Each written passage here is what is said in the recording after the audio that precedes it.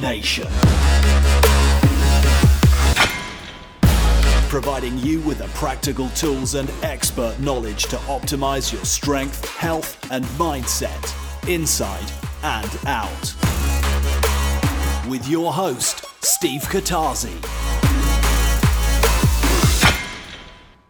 So guys, I am hoping that you are joining us, chomping at the bit, wanting more carnivore insight and information, and that you have already listened to episode 77, which was part one of this fantastic discussion with Dr. Paul Saladino on the carnivore diet and how he believes and argues it is the best way of eating for human optimal performance and wellness.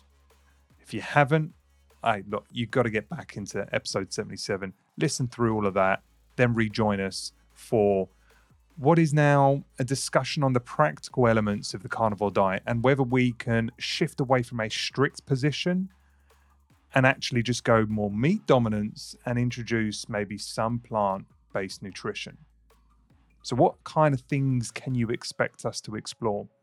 Well, I'm going to poke and prod Paul a little bit, not antagonizing him, but challenging his rigid position on meat only to see if we can get a bit in without compromising our health in any way. So I'm going to be asking him things such as cooking, and does that help alleviate some of his concerns around plants?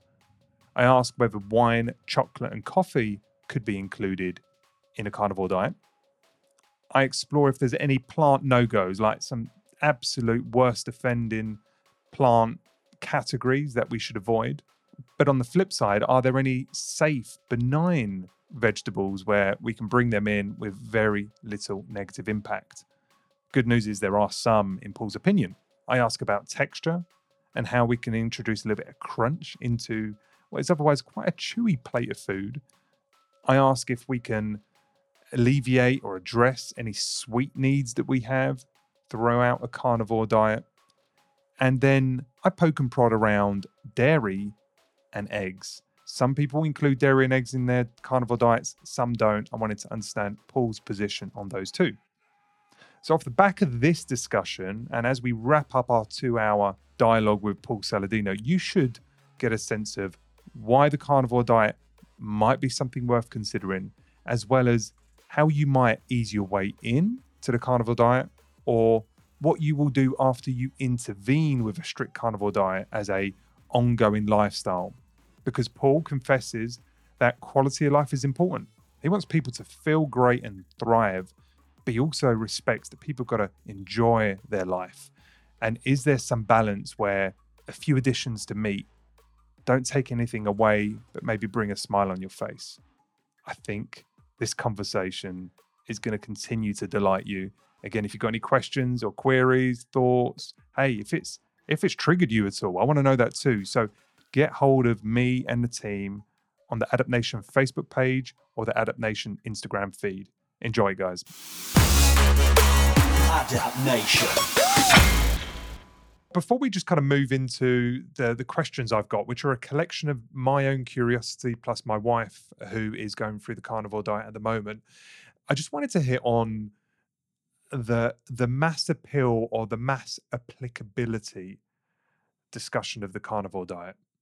Because I would position, maybe wrongly, that there is definitely a sustainable argument around how the world could pivot to being all carnivores tomorrow. I'm not suggesting you think that's possible, probable, or that you're saying that should happen, but nonetheless, we do have a sustainability issue with the current setup of our agriculture across both plant-based and animal-based.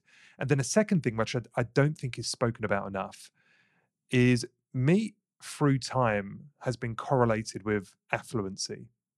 You'll see, royals, you'll see people with money typically have banquets with lots of meat, and you'll see the peasants foraging off of, just a bit of bread and a few other bits and pieces. Like, you see that divergence from an affluent perspective. And if we fast forward to today, I think it's still evident. Whilst everyone gets more meat than they did, a few hundred years ago, in terms of how we've evolved through the recent societies, it is still costly to buy meat, and it's cost prohibitive to buy good quality meat. I know you talk about salmon roe. I just bought some salmon roe a couple of days ago. In English money, it was £5 for 50 grams. It's basically a tablespoon. £5, which is almost like $8-9 for a tablespoon. It was so cost prohibitive. I think about a good quality organic piece of steak. It's expensive when you compare it to the other aisles in the supermarket. So I'm not challenging you because I want to. I'm just thinking about, the reality of us saying, hey, for optimal health, optimal wellness, optimal performance, to align with your evolutionary needs, go meat, go full on meat. I don't think everyone can adopt that. One, because of the sustainability piece, and two, because of the cost prohibitive nature of our meat industry right now. Do you want to say anything to that? Do you think I've got things completely wrong, or is there a nuance there? So I think that that's a lot. That's fraught, man. That's a lot there. Let me try and break down some of that. So I think that the first thing you mentioned, the sustainability arguments, are quite enlightening for me. I have learned so much about this. So I think that there is a strong argument that perhaps the only way that we are going to control greenhouse gases is by putting more ruminants on the planet that are properly raised. This is a crazy thing, but you look at the work of Alan Savory, and the idea is that when ruminants are properly grazing on land, they increase the carbon carrying capacity of the soil. So they're a net negative in terms of greenhouse gases. So the idea that a carnivore diet is not sustainable is again a little bit of a misconstrual, if that's a word, or a misconstruction, a misunderstanding of the way that the greenhouse gases are made. A counter to that, though, would be, ruminants do help, so let's not eat them. You know what I mean? Well, unless they're the optimal food for humans, and if we want to have healthy brains and babies who are going to be able to be productive members of society and continue to develop technologies, then we probably want to be healthy. We should probably eat them. I don't think that the issue is that we shouldn't eat them. It's that we should put more of them on the planet, and then we can feed people and make them healthier. And then the other issue is, the healthcare industry is $1 trillion industry.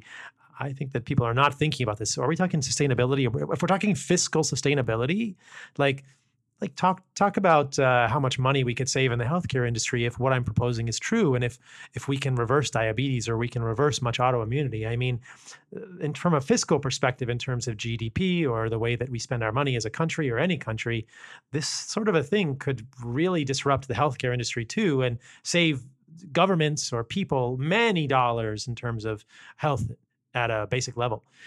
Otherwise, I think we should put more ruminants on the planet to feed people. And then, we make larger herds, the soil carrying capacity is increased. And that's a great thing. There were millions of buffalo, in the US before we hunted them to near extinction. They're clearly not the cause of increasing greenhouse gases. If you look at the way greenhouse gases are distributed, it's clearly mostly industry. Agriculture is 9 to 10% of greenhouse gas emissions, and of that, the majority is actually plant agriculture. So if you look at the greenhouse gas emissions on the planet, 50% are normal. There are huge bogs in Africa that are producing methane that is equal to the amount of methane and other greenhouse gases that we are producing as a peoples. The United States produces 15% of the greenhouse gases in the world. And so if we were to stop everything in the US, it would only be a fraction, right? And then of the 50% of greenhouse gases that are produced by humans across the world, 70, 80% or more is technology, transportation, things like this. Okay, so where's the problem here? And then agriculture is 10% of that, 6% is plant agriculture, and 4% is animal agriculture. If we were to completely eliminate animal agriculture, we would both have a major issue in terms of soil fertility, water table management. We need animals in terms of ecosystems, and that would make just theoretically, if we wipe that out, it wouldn't even make a dent in the face of, in the way that greenhouse gas emissions are trending in this country or in the world. And then if you look at the way that ruminants can increase the soil carrying capacity, and it kind of makes sense from like an ecological perspective. I mean, animals and plants have coexisted for the majority of the earth, the earth's history. So if we put more, we can increase the soil carrying capacity. So the sustainability arguments, I welcome those. I say, oh yeah, great. Let's talk about sustainability. And then we see that, wow, animals are probably the answer here. Well, And then in I terms also think it's deforestation. I think not enough people, no, that's a lie. Lots of people talk about deforestation and, replacing forests with, palm trees or palm oil trees. And that's a massive deal. Lots of the benefit of rainforests are being removed dramatically. You combine that with the fact that our plant-based agriculture is not fantastic. It's both producing greenhouse gases and it's taking nutrients from the soil. And you think actually there's a problem that extends beyond the animals. And part of that problem is from a fiscal perspective and a kind of environmental perspective is just a huge capitalist choice we have. You go through to the supermarket and you'll find hundreds of thousands of different products available to purchase. Huge choice. With your kind of suggested diet, their supermarkets would look radically different. And think about the cost saving if there were much less food being produced that you think is ancillary or perhaps even survival food. What if we just worked on the stuff that we need? I think there's an argument there too. Yeah, it would change the way things look. It would basically be, I think that never will everyone be carnivore. No. I forget the statistics. 15% of people are like, vegetarian right now, or maybe even less. So maybe it's only 3%. I could look up the statistics, but I think that the percentage of the population that's actually vegetarian is quite low, and maybe we would get to that point eventually. 7% of people in the world are carnivores. We're never going to have 100% of people in the world are carnivores. McDonald's hamburger buns are just too tasty. Cheetos are just too tasty. Like, we've made so many junk foods, it's so impossible. But the issue is just that I think it's going to change the face of the way we look at food in general, no matter what we do. So, and what about this affordability perspective? Because do you think that's a valid argument? Now, if you didn't buy anything else, you went strict carnivore, you didn't buy any other product. There is a cost saving in the other products you would have otherwise bought. But one would argue that to lean in on a carnivore diet, it's going to feel expensive and probably going to be quite expensive. I see Shawn Baker with his, tomahawk steaks, and you knocking back the salmon roe like as if it's jelly beans, and I guess organ meat's quite cheap, but red muscle meat's not particularly cheap, at least over here in the UK. Do you think it's currently accessible to anyone? I do. I think that what I recommend to people is that they eat the best quality meat that they can. But, I've been asked this on numerous podcasts in the past, and people say they want to try and paint me into a corner, and they say, well, what if you could only eat plants or conventionally raised animal meats? What's the best thing for people to do? And I said, I actually think that animal foods are the best thing, whether they're conventionally raised or organic. So if somebody could only afford conventionally raised animal foods, I feel like that would be still the best way to do it. And as you note, liver and organ meats are quite cheap. The other thing is that fat from animals is quite cheap and often free. A lot of butchers will give people things like suet or trimmings. So you can get a significant portion of your diet from a nose to tail perspective pretty darn cheap. Bones are not terribly expensive. There are all sorts of pieces of the animal that people can get that are not expensive. And then, muscle meat can be expensive, but I would say that if people can't afford organic or grass-fed, that they can do conventional and they're still going to get a lot of good nutrition. And I think that's a net benefit from all the perspectives we've talked about. But I do respect that it's more expensive. And I think that it kind of speaks to this idea that, like, there are deeper forces at play here that, why are crops that are not good for humans the ones that are subsidized? I think with the amount of money that governments could save on healthcare, they should think about subsidizing food that's actually good for humans. But I do respect that animal foods are more expensive. I think that the other piece I would add to that is, I think that it's been shown that you can do a carnivore diet in a fairly affordable way. if people were absolutely at their wits' end, and they just did not have much money at all, you could begin to approach this by just doing basic ground beef and liver and some organ meats, and that really wouldn't be that expensive. When I think about it, you can get over here at least, you can get ground beef for $2 a pound, and I think, well, that's not that much. I mean, a pound of ground beef is so many nutrients. How much are people going to eat? 2 pounds a day of ground beef plus liver. I mean, I think you could probably eat a carnivore diet for $6 a day, American That's a fair dollars. point. Ground beef is a lot cheaper over here as well. It's when you get, the nice cuts of fillet steak where things start to get a little bit hairy, especially if you think you're going to have that, breakfast, lunch, and dinner, and it's across a family and it's across the week. That's when I think people's eyes start to water on the cost. But I think you make a valid point. Yeah, and I mean, I think you could probably do it for $6 a day, American dollars, and then it's like, okay, so if people are living on less than $6 a day for food, then they're in pretty dire straits, and I respect that's going to be pretty hard. And at that point, they're pretty much in survival mode. But I mean, $6 a day, most people spend that on coffee, like, or I mean, most people spend that in gasoline, or I'm trying to think what people spend $6 a day, like a dessert at a restaurant. I mean, people look at their freezers, and I mean, if there are, $6 a day, I mean, you could probably find that if you just looked at, your ice cream funds for, a week or two. It wouldn't be that hard. So there are ways to do it, and it starts to speak to these ideas of like where we allocate our money and what do we prioritize. And I've often thought, if I could not afford good food, then I would have to trim something. I probably would not have a car, and I would just use public transport or a bicycle, and that's just my personal choice. But for me, I prioritize food.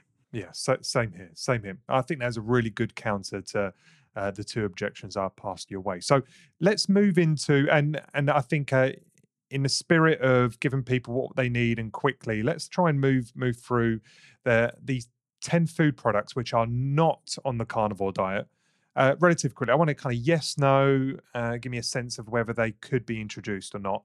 The idea behind this, Paul, is I would like to support the carnivore movement, but I respect that it sounds very extreme. It sounds lacking variety, lacking texture, and it just flies in the face of what people are used to. And I'm trying to understand if there's a transitional diet, whether it be post-carnivore or pre-carnivore, or generally a meat-dominant diet that does include some foods which aren't necessarily net negative. So with that in mind, whether it be collateral damage, whether it causes deficiencies in its own right, or your argument is it breaks ketosis, therefore I shouldn't have it. I want to understand which of these we can add in with a mild sacrifice, knowing that we're doing ourselves limited harm. Here are the 10. Well, the first one isn't food per se, it's the idea of cooking. So much of your argument is, I think, if you take the raw ingredient, right? People like knocking back raw kale and like doing green smoothies and having broccoli, sprouts, and all this kind of raw veg. I think there's a strong argument to say almost all veg should be cooked, mostly. If it's cooked, whether it's pressure cooked or maybe there's a fermentation process, are we not breaking down the lectins and other like bad stuff that you talk about and making them both digestible, palatable, and perhaps even neutral? In some cases, yes, but unfortunately not entirely. You bring up this incredibly good point, though, that throughout human history, one of the other things that I think is interesting in an argument for an animal-based diet is that if we look at our ancestors and even contemporary indigenous peoples, they have gone to great lengths to detoxify foods. And I would argue that most fermentation is done to detoxify foods.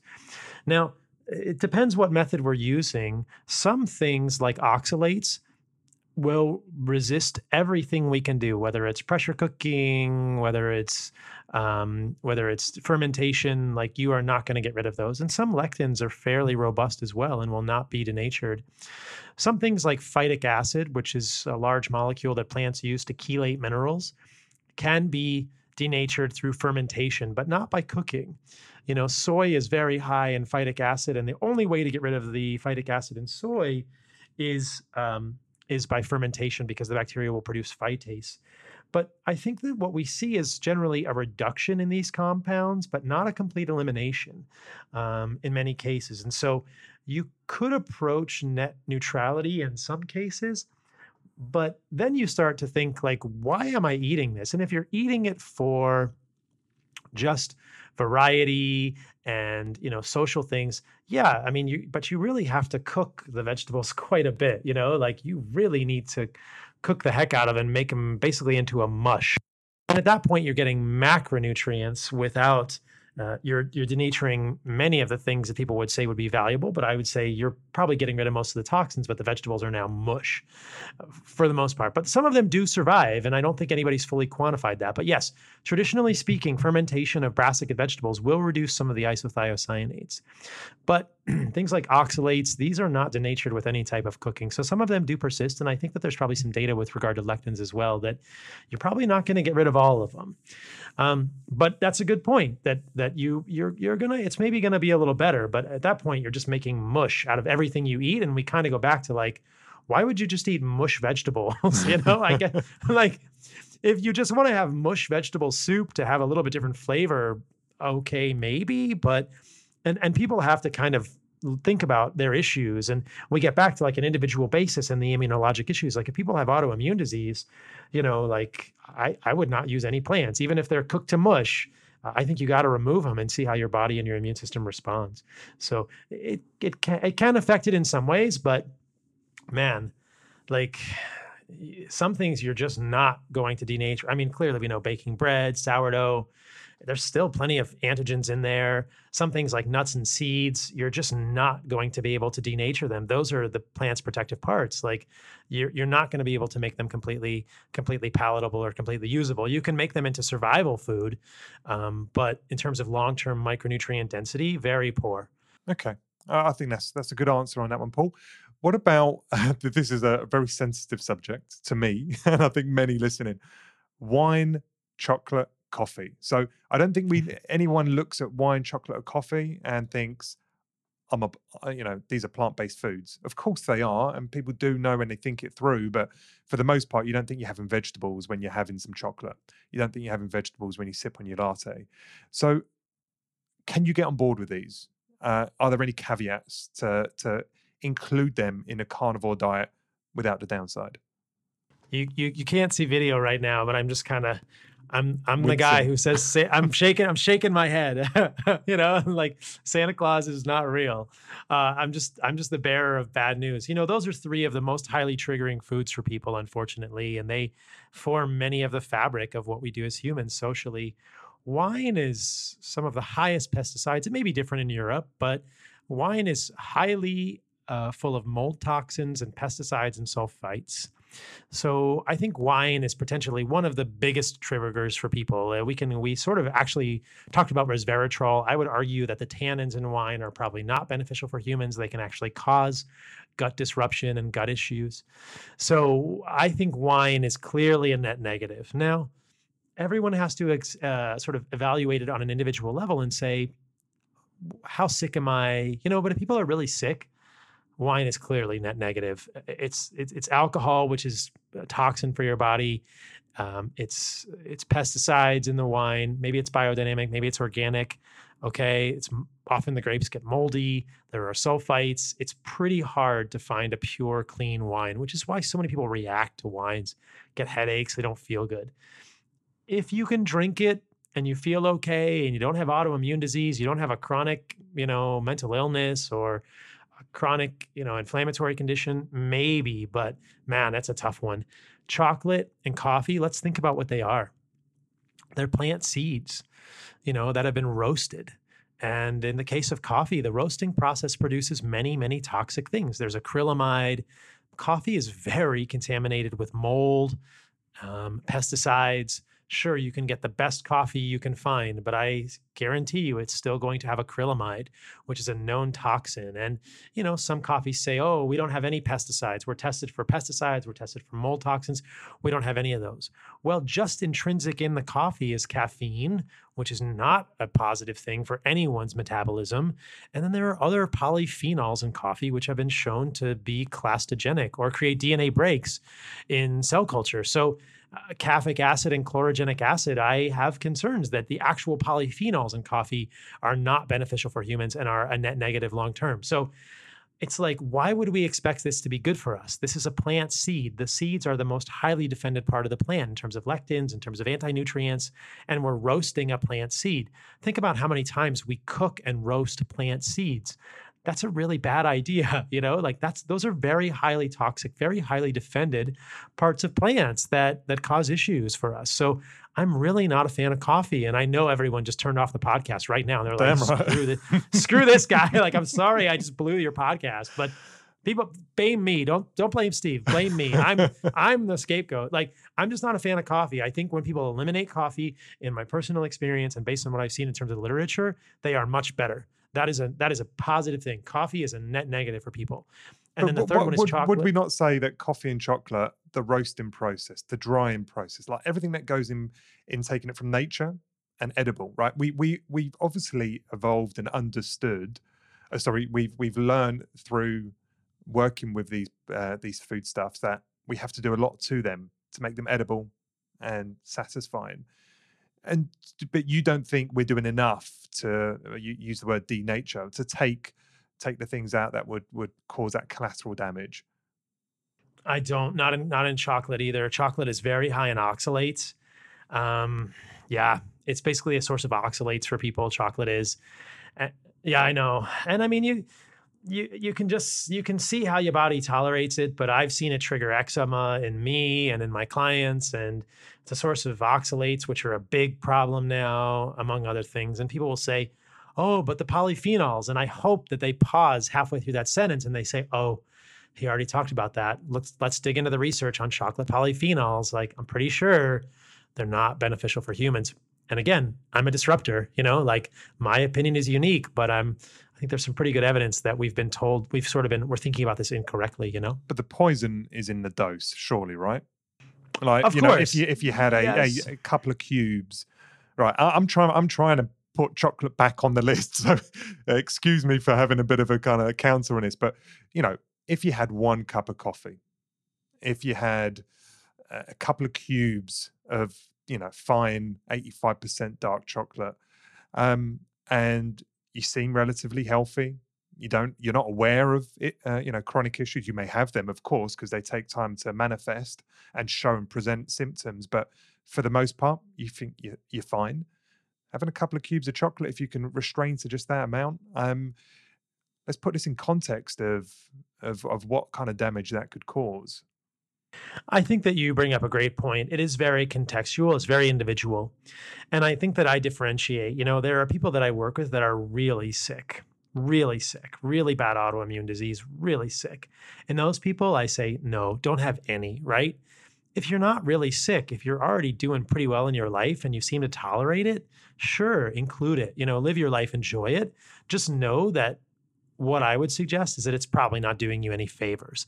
Don't eat it imagining that it's good for you. That's a health benefit. There's no health benefit to chocolate, right? And that again is completely a radical statement, but I would say there's plenty of evidence to support that. There's no health benefit to coffee. There's no health benefit to chocolate. I think that wine is net negative. So like, if people want to do those in their life, yes, live your life, enjoy your life, but just know, hey, there's no benefit here. But I mean, we all do things in our lives that are not great for us, that increase our quality of life. And I think that that's important. That ultimately, I want people to have the highest quality of life, which is why I share these informational pieces with them. And for people that are okay with their quality of life, eat the food that you want to eat. But if people are really suffering, I think that the really cool piece is, hey, these are some things that you might not have thought of that could be contributing to your suffering. I think that's really the magic of the carnivore diet, is for people who have not found benefit in any other way. They're saying, oh my gosh, when I remove all the plants, I feel so much better. This is incredible. I have my life back. That's who I want to reach. And sure, there are people who really want to optimize and don't miss the chocolate. And they're like, hey, I feel better without the chocolate. My quality of life is higher without chocolate than having chocolate in. But for you, if your quality of life is higher with wine and chocolate and coffee, do those things. Ultimately, I just want people to have the tools to create the highest quality of life. Yeah, I think the point you made there was quite elegant, right? Your opinion and the literature suggests that there is no net benefit to consuming these foods, albeit we've been told that plenty. And you're bursting that bubble and saying you don't think there is. So there might be a little bit of damage, but depending on your tolerance, you might be okay. I think that's a different message than we're led to believe. Like, we eat these foods in part because we're told they're good for us. Is there, just kind of moving from that, what about no-goes, right? So you've spoken a lot about brassica vegetables. You've spoken about sulforaphane. Would that be like your first place of elimination? So if someone doesn't go straight on carnivore out the gate, what would you say your kind of top offending vegetable is, or class of vegetables? I think you start with nuts and seeds. I think you start with the most offended parts of the plant, nuts and seeds, and that's really going to burst a lot of bubbles because people really like nuts. And I think that included in that, I mean, nuts, seeds, grains, and legumes are all nuts and seeds. Okay. So I would, seeds is the word, and seeds are all of those things. So if you eliminate seeds from your diet, I think people are going to have a benefit. Great. Well said, actually. I love that. I think that's an easy way to think about it. What about texture? So my wife is saying she's a week and a half into this diet. You know, she's eating mostly beef. She is having eggs. She's having a bit of dairy because she loves it.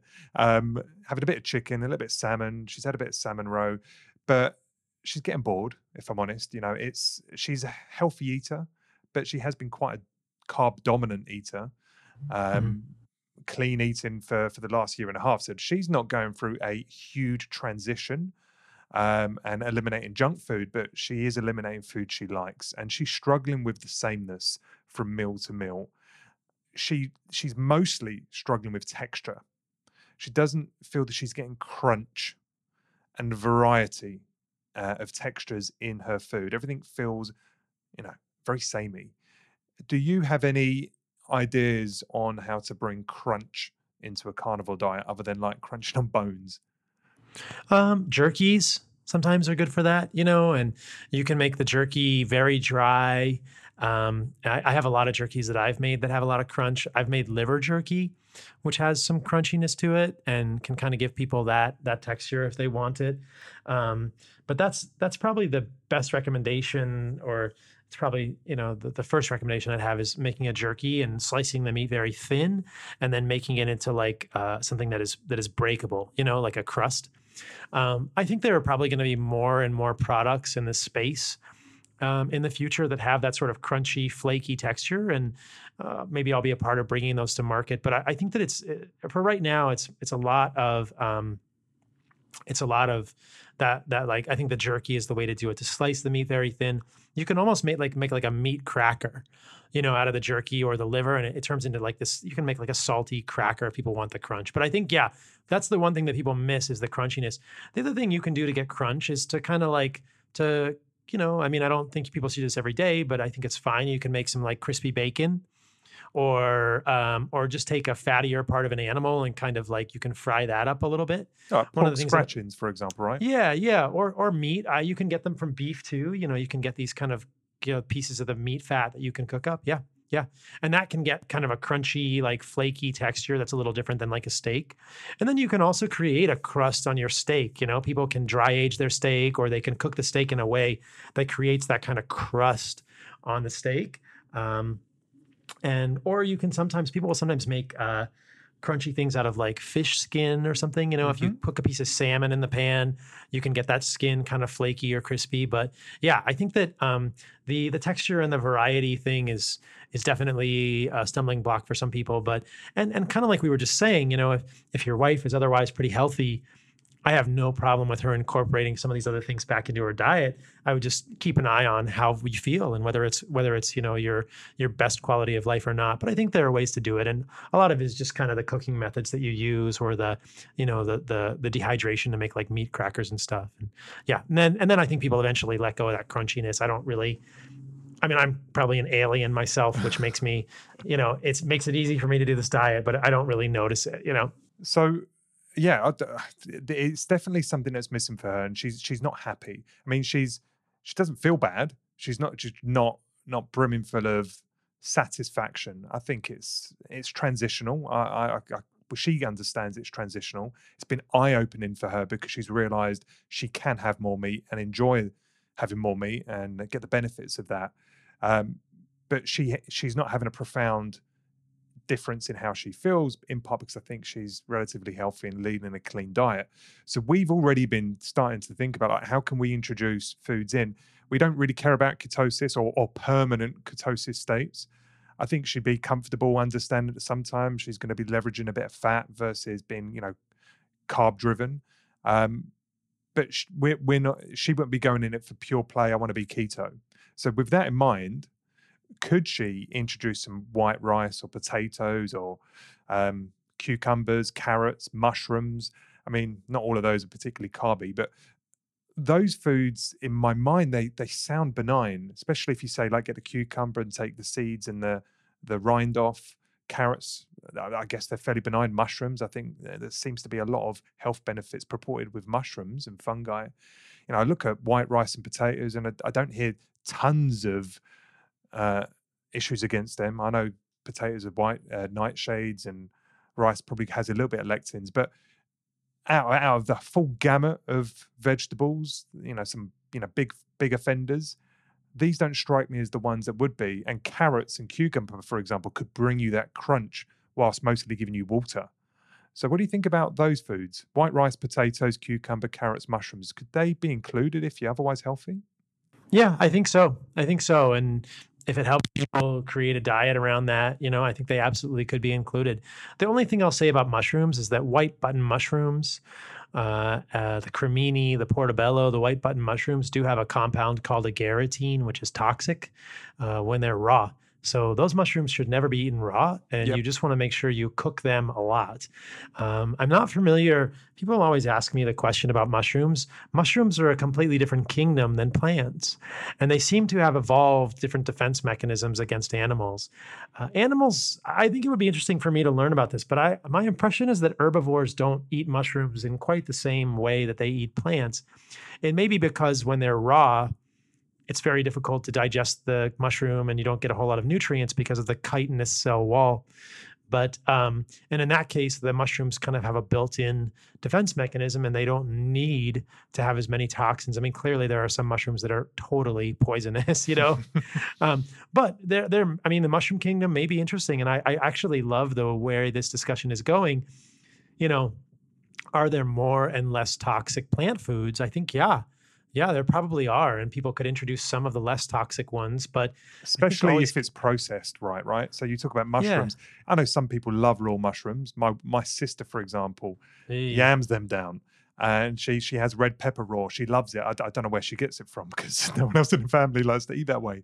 But we would always really cook a red pepper. We would always really cook cook mushrooms, and I can't help but feel like if you properly render down these foods that they're probably not particularly negative, but I'm not coming from a scientific perspective. That's purely instinctive and with a bit of intuition. But I'd love to hear a little bit more about that, because if you could say steak and mushrooms, like, we know they go fantastically well together. If you could say they're on the cards, you've just changed people's lives. If you could say, hey, have some cucumber, just take the seeds out. Wow, now we've got that little bit of veg that everyone's craving for, that little bit of kind of watery substance that just brings a little bit of variety and color to the plate. If carrots aren't particularly damaging, especially if cooked, hey, that brings a whole new side to this discussion. As long as people are accepting, if they have white rice and potatoes, they're not going to get the keto benefits and the metabolic benefits that come with that. Hey, maybe that's a compromise people are willing to make for the otherwise profound benefits of a meat-dominant diet. Yeah, I think so. And ultimately, like I said, it's just about quality of life. And for some people that are really sick, I think that they could get triggered by those foods. But some people who are not may be able to eat those foods and do just fine, and it will increase their quality of life more. Yeah, as you mentioned, white rice does have lectins, which can trigger some people. White rice can certainly create diabetic conditions or insulin resistance in some people. I think one of the interesting parts of the discussion is people may not know how good they could feel until they eliminate all the plant foods. And so I think there's this idea like, hey, maybe what we should call this is like the carnivore cleanse, and I think for some people like myself, eating entirely animal-based long-term is viable and the best option.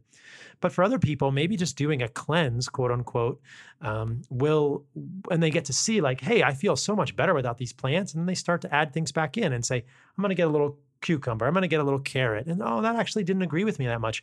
But it's not until you really let the background noise fade away that you can see the signal of the foods you're eating. And I think, like your wife is doing, it's great. She's on a full carnivore diet now. As she starts to add foods back in, she can see if maybe they were triggering or if they're not, and they add value to her life. I think that's great. And we can kind of think about which foods are more or less toxic or more or less dangerous long-term. The red bell peppers, the nightshades, I am a little bit skeptical of. I mean, the potatoes, I think those can definitely trigger people to have issues, and I would want them, or at least recommend that they eliminate them completely for some amount of time, probably at least 30 days. Mostly what I've seen is that people have improvement in joint pain when they eliminate the nightshades, whether it's tomato or eggplant or, potatoes or the red and green bell peppers, whatever. So, but if people can tolerate them, who am I to say no? I think they just need to, the other piece of the equation is, hey, the majority of your nutrition is coming from animals. The really, really nutrient dense foods are animals. So the part where it could go off the rails a little bit is if you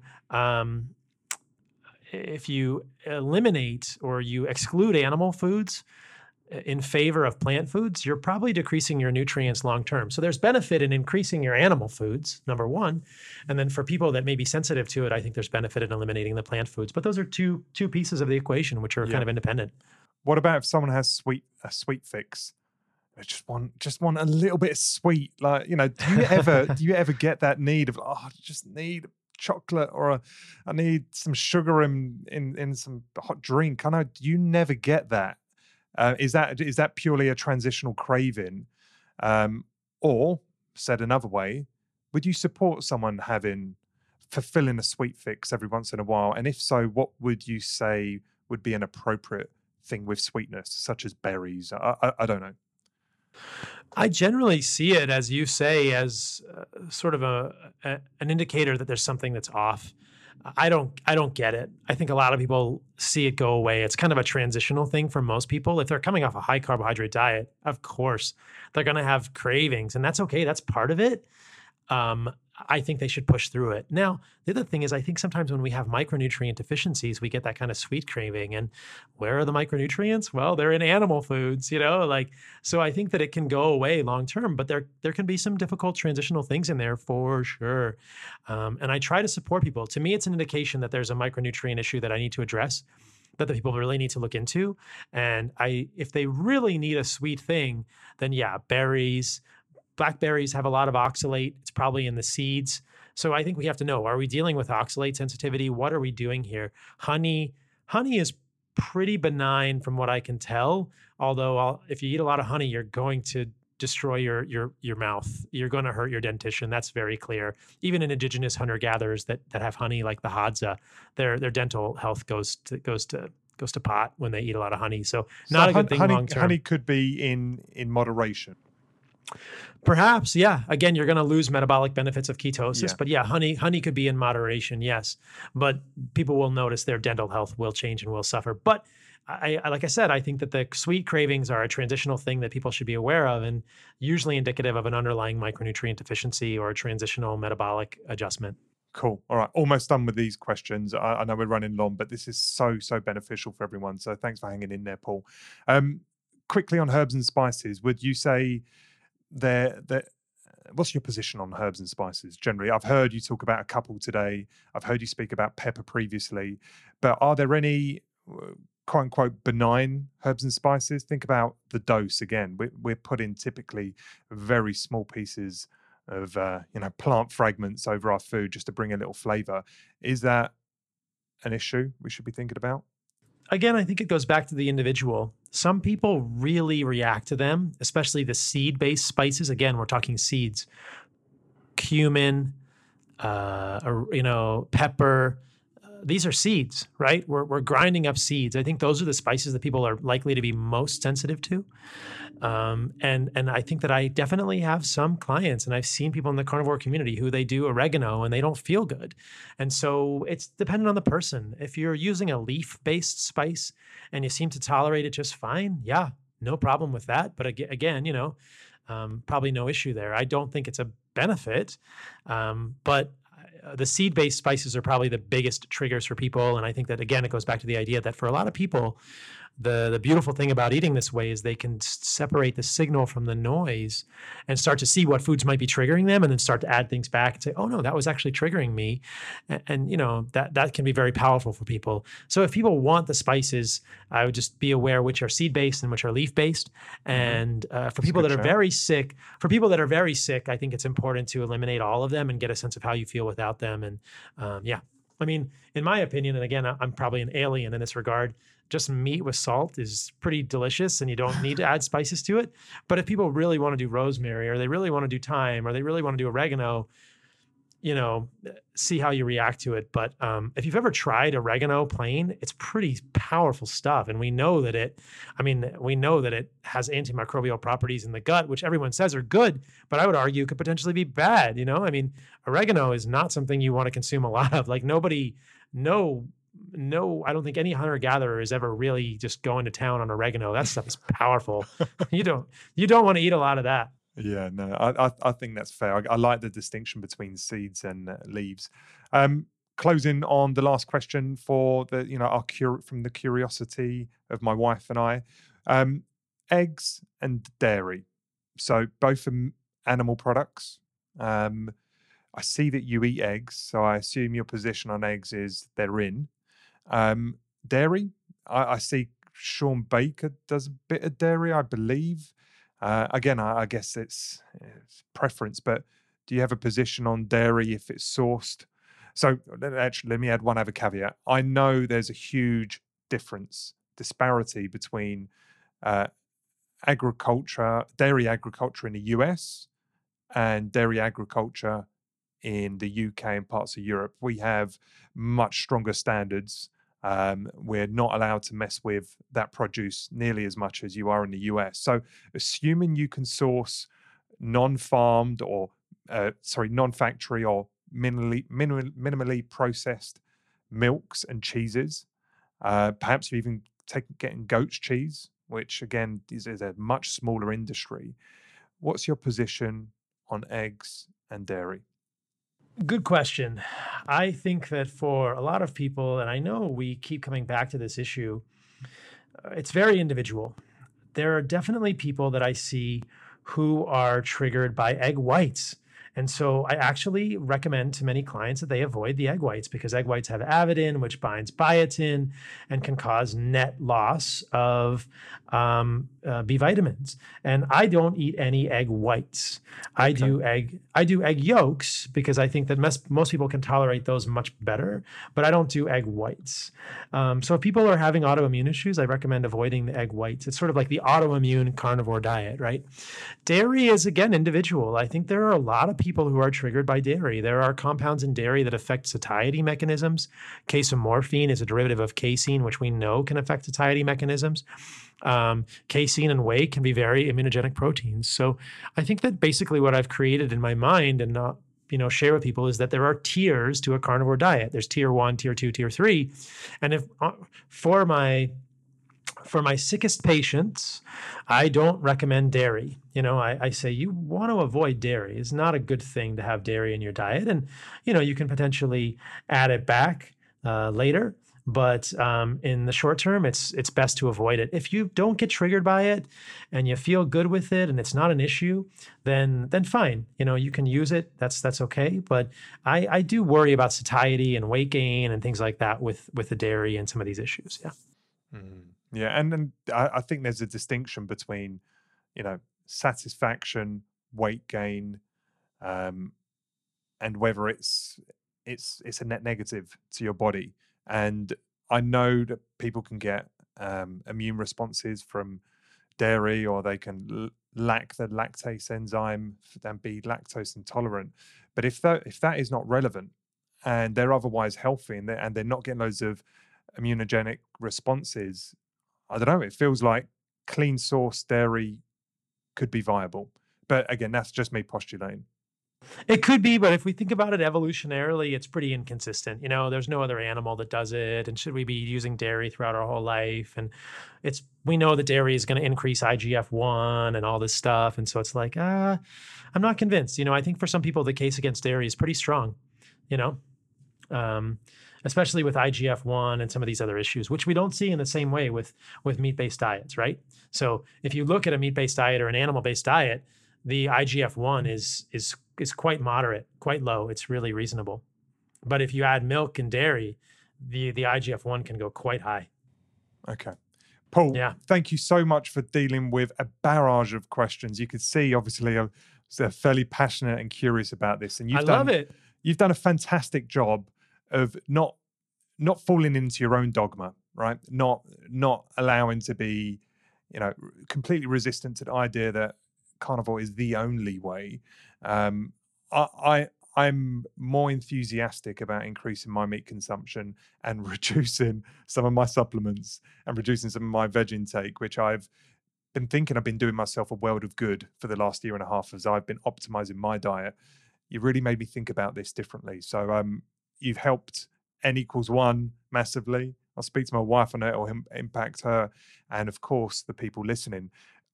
I think we can take from this that there is a transitional diet into being a carnivore. There is an alternative. You call it facultative carnivore, or there could be a post diet carnivore cleanse diet. What happens afterwards? And I think we've kind of dealt with some of those safe or unsafe foods that could be introduced. So thank you so much for taking the time of dealing with my curiosity. I want to close now on just letting you kind of let the guys know where they can keep listening and hear about what else you're doing and maybe other services or things that you've got in the pipe. Lots of fun, exciting stuff happening for me. So I've been following in your footsteps. I've got my own podcast starting now. It's now live on iTunes and all the outlets. It's called Fundamental Health with Paul Saladino, MD. So people should check that out. I have a website, which is probably the main place that people can go to find out about me. It's paulsaladinomd.com. On the website, people can sign up for my newsletter. They can email me. They can find my email. They can contact me for functional medicine consultation. And on the website, I have my links to all of my outlets. I'm on Instagram, I'm on Twitter, and I'm on Facebook, but most active on Instagram. So I'll just give people the handles if they want to know them directly. I'm Paul Saladino, MD on Instagram, and MD Saladino on Twitter. And I've got a YouTube channel, which is Paul Saladino MD. But check out my podcast, go to my website, poke around, sign up for my newsletter, which I think is going to deliver great value, and reach out to me directly via email, which you'll find on my website if you'd like to become a client. Awesome, man. Awesome. Final thoughts. I've kind of put you through the ringer a little bit here in this discussion, Paul. It's slightly atypical because I've come from a place of wanting to find how can I flex your position? What do you want to leave the audience with through the 2 hours of back and forth we've just had? Where do you want to leave them as a kind of closing comment? I think that I will just, I think the quality of life equation underlies everything. And, myself, like any physician, is just trying to help people understand how to live the highest quality life that they possibly can. And I think that the carnivore diet is such a unique idea because it challenges so many of these notions that we've been taught. And I think that it's going to help a lot of people. So if people are curious or they're suffering or they're not finding relief from their autoimmune or chronic inflammatory or psychiatric conditions, I think that it's really something to consider that, hey, maybe we've got the paradigm wrong. And I hope that this information will be really helpful for people. And I'm super excited to see where it goes. I personally think it's going to change the landscape in the next 5 years, that in 5 years, that carnivore is going to be a really big deal, and it's going to be widely accepted as a very viable option. It's going to help a lot of people. That's my help, at least. Wow. Can't wait to see your journey, man. Thank you for all that you do. Thank you for your time today, Paul. And I hope we keep in touch. Just don't forget us, people, as you soar into the stratosphere over the next year or so. I would never. I've also got a book coming out. It's a little bit, the book is about 6 months away, but people can be excited about that. So I'll definitely, I'll have to come back on and I'll tell you all about the book. Oh, beautiful, man. Beautiful. Listen, I'll leave you be. Enjoy the rest of your week, Paul.